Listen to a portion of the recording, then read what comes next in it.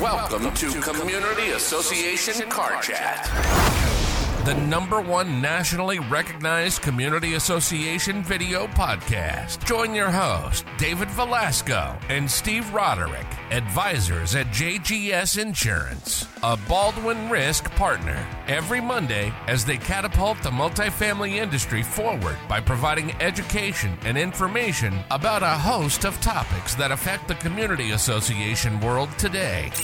You can watch the show every Monday at 9 a.m. Eastern live on LinkedIn or listen wherever you get your podcast as Dave and Steve give you your weekly dose of laughter and learning from the best in the industry. Let's get into this week's episode with our very special guest. Look at that. Fran McGovern for Monday morning right here on Car Chat. We're glad to have our well-known guest. Steve, why don't you officially introduce the gentleman on the screen? I've been waiting. We've done 100 and some odd episodes of this. I don't know why it took us this long to get the consummate professional that he is on the show. So here's a guy that I met before I was even ever involved in this industry, and it was inspirational, let me tell you that. And so today we have Mr. Fran McGovern, and he's the owner of McGovern Legal. Fran, thanks for being on the show. Can you tell us a little bit about yourself and what you guys do over at McGovern Legal? Thanks, David. Thanks, Steve. Really appreciate it. As Steve said, my name is Fran McGovern. I'm an attorney that only practices in the community association field. We have 11 attorneys. It's a boutique law firm. All we do is represent condos, homeowners associations, and co-ops. And we love it. It's never boring, as you know, and it's a lot of fun. So thanks for having me on, guys. Well, thank you very much for joining us. Now, you mentioned that you only do association law, which is, very specific, very niche. Now, in your expert opinion, what are some of the most pressing matters that community associations, whether it's a condo, a co-op, an HOA, are facing in today's environment? So the biggest challenge, I would say, for every association out there is finding and paying for quality management. What's happening right now with the job market being so tight, that it's really, really difficult to find, recruit, and train quality management. And many associations are reluctant to pay.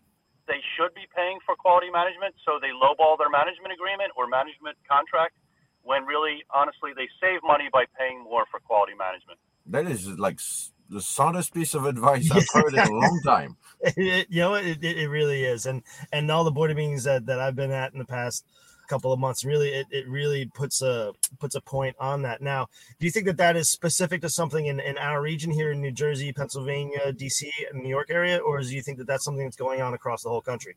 I think, Steve, it's going on across the whole country. At the national conference out there in Dallas last week, and it seems the consensus across the country is that it's really tough to recruit and find quality managers. So I think it's across the country. So obviously, like you mentioned, the cost of management that associations are trying to save, and sometimes they're trying to save there because they have other issues. One of the issues that we know is costing a lot of money in your association is insurance, but the cost of everything is on the rise. So that leads me to a question regarding contract review. How often do you think an association should review their contract, whether it was with the management company, with service providers, and how can that help an association manage the rising cost of everything, including insurance? I think the benchmark, if you will, should be an annual review. And I'm not saying going out to bid. I don't think associations should generally go out to bid every year, but they should just review where they are. And again, quality management leads to quality insurance. Quality management leads to quality snow removal. Quality management leads to quality management of risk issues such as concrete, flat work, etc. So they're all tied together. And when you look at your vendors and have them in on an annual basis, not only can the vendors suggest things like risk management procedures that you can implement to save on insurance, they can also help you across the board and educate you, especially in the insurance world, on evolving products such as cyber threat insurance, crime insurance, etc. So it's always evolving, and I think you should see your vendors probably at least once a year. I want to drill down a little on the legal aspect of things, if we could. So when we're looking at our vendors, we're looking at our policies and procedures. How can communities shield themselves against some of the more common, say, negligence lawsuits, things like that? They're going to hurt them down the line if they keep happening. Do you have any advice for community managers or boards on how to keep that stuff at a dull roar? Oh, sure, yeah. So there is the immunity statute in New Jersey that you can amend the bylaws to say that your homeowners cannot sue you, hold the association liable for negligence or for bodily injury claims only on the association's common property. And that immunity would apply to the unit owner and the unit owner's spouse. So they can do that. So it doesn't apply to the children. It doesn't apply to the renters, correct? Right. It wouldn't apply to the children, wouldn't apply to the tenants, it wouldn't apply to the FedEx guy or the food delivery guy, things like that, guests, visitors, etc. But it would apply to the unit owner or the homeowner themselves and the homeowner's spouse, even if the homeowner's spouse is not necessarily on the deed. Okay, so some people that are unfamiliar with this, what's that called? No, but we refer to that as the immunity statute, and it immunizes the association against negligence. But keep this in mind. I don't want to go on too long about this, but keep it in mind, it does not immunize the association against gross negligence or purposeful acts, right? Okay. And from an insurance perspective, Steve and Dave, you got to keep in mind, some associations have the immunity statute. So what they may do, though, is say, hey, we have the immunity statute, so we're not going to report the claim to the carrier. Ooh. But they have to keep in mind that's a huge mistake. You still have to put the carrier notice immediately of the claim, okay, because you don't want the carrier denying coverage for failure to timely notify. Absolutely. Is that specific to New Jersey, the immunity statute, or is that something that's available? Is that a federal statute? What is that? Steve, it's a New Jersey statute. There may be similar statutes in other states. So I used to practice in New York and Pennsylvania, but right now we focus our entire practice on associations across the state of New Jersey, from Sussex County down to Cape May. Okay. And right now I only deal with the immunity statute in New Jersey, though. Got it. Thank you. Yeah, so doing some research, you see some states may have some similar statutes, but it's definitely not available everywhere. So when we have the availability of a statute like this that is truly beneficial for the insurability of an association in the long run, what are some of the challenges that association may face when they want to bring their documents up to par with what the statute is in 2023? Right. So the challenge is getting the votes necessary to amend your governing documents to include the immunity provision. Very tough, right? So it's not usually a result of opposition, right? It's usually a result of apathy. Yeah. So it's people not returning the ballot. It's people not, just not voting. So that's a real big challenge. And the association really needs to use its attorneys and its insurance professionals to educate the population on why it's important to vote. One of the challenges, and you stop me whenever you want, one of the challenges, besides getting the votes themselves, is convincing the people to vote, because often, and you guys can confirm this, you won't see an immediate decrease in your insurance premium. You see what I'm saying? So people say, "Why? I'll vote for this if you can tell me my premium will go down next year." Well, as you know, that's typically not the case. But what it does, the immunity statute, right, it limits your loss run going forward into the future. But that's really a challenge for the management company, the insurance professionals, and the legal professionals to educate the membership on why it's so important to vote for this. Because it limits the losses going forward, which will also limit your premiums going forward. That is very, very well put, sir. Have you ever considered a career in commercial insurance for community associations? Because you're doing a darn good job of explaining it. Yes, I have. It's ironic that you say that. I would love to get off the clock and start meeting and selling and educating people on insurance, because I am an insurance fan, and I'm insurance, without digressing too much, insurance is the way that associations spread risk, right?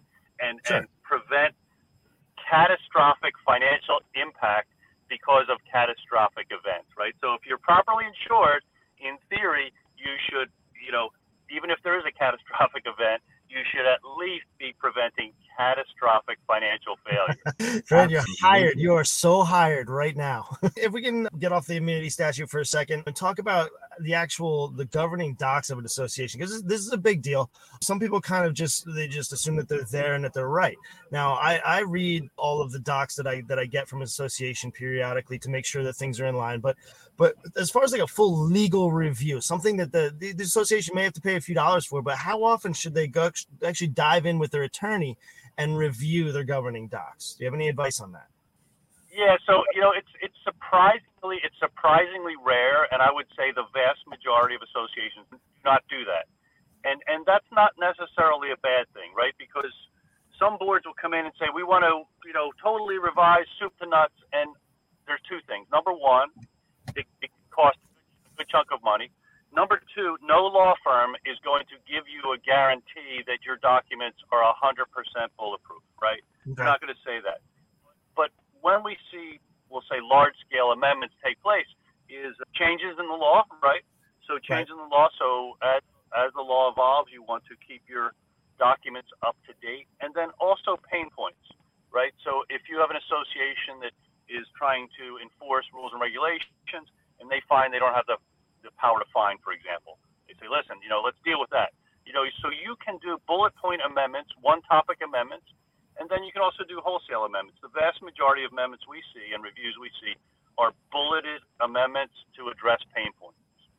I really like that, like the bullet point amendments. But what do you find is the most common inadequacy in the governing documents that you run into? The usual inadequacy is not keeping up with amendments to the law, right? So people will say, well, our governing documents say blah, blah, blah, blah, blah. And if your governing documents say a certain thing, but the law has changed, the law will apply regardless, generally, of what your governing documents say. So, for example, for those of you who practice in New Jersey, the Radburn Act went into place in 2017, and the Radburn regulations went into effect in 2020. Many associations' governing documents were not amended to reflect that. And even though they have old governing documents, many people don't realize that the Radburn law will take precedence over your governing documents. So there's confusion, and people will say, well, but, the governing documents say this, that, and the other thing, and you have to go and explain if you're management or insurance or legal that no, the Radburn law takes precedence over that, and really you should go back and revisit and amend your governing documents to reflect Radburn. Exactly, because when you look at the pyramid of responsibility or as far as like the hierarchy of documents, you have, state law is definitely above your local governing documents. So that's a good point. But I never thought of that angle, updating it to the current law.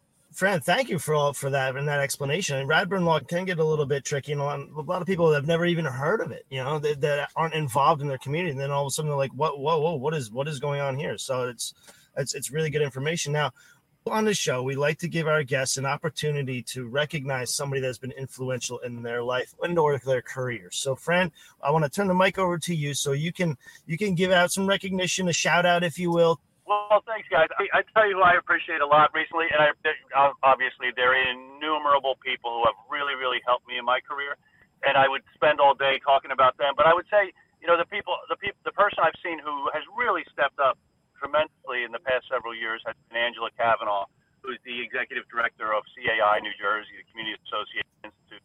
And she has done, I think, a fantastic job of leading Community Association Institute in New Jersey.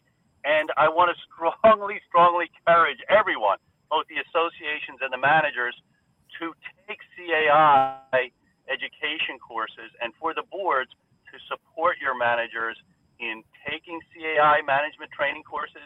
And I really encourage associations to pay their managers for the time that they're spending there and to give them time off for education and professional development, because Community Association Institute really helps build quality management. And like I said at the top of the show, that is the key to running your association. Absolutely. And on these few words of wisdom, we will end up this episode of Community Association Car Chat. Fran, we thank you so much for taking the time on this morning to jump in with us. Thanks, David. Thank you so much. Thanks for listening to Community Association Car Chat Podcast, the #1 nationally recognized Community Association video podcast. Go ahead and hit subscribe to get the latest podcast delivered straight to your phone or tablet each week. And remember, you can watch us live on LinkedIn every Monday at 9 a.m. Eastern on the Community Association Car Chat LinkedIn page.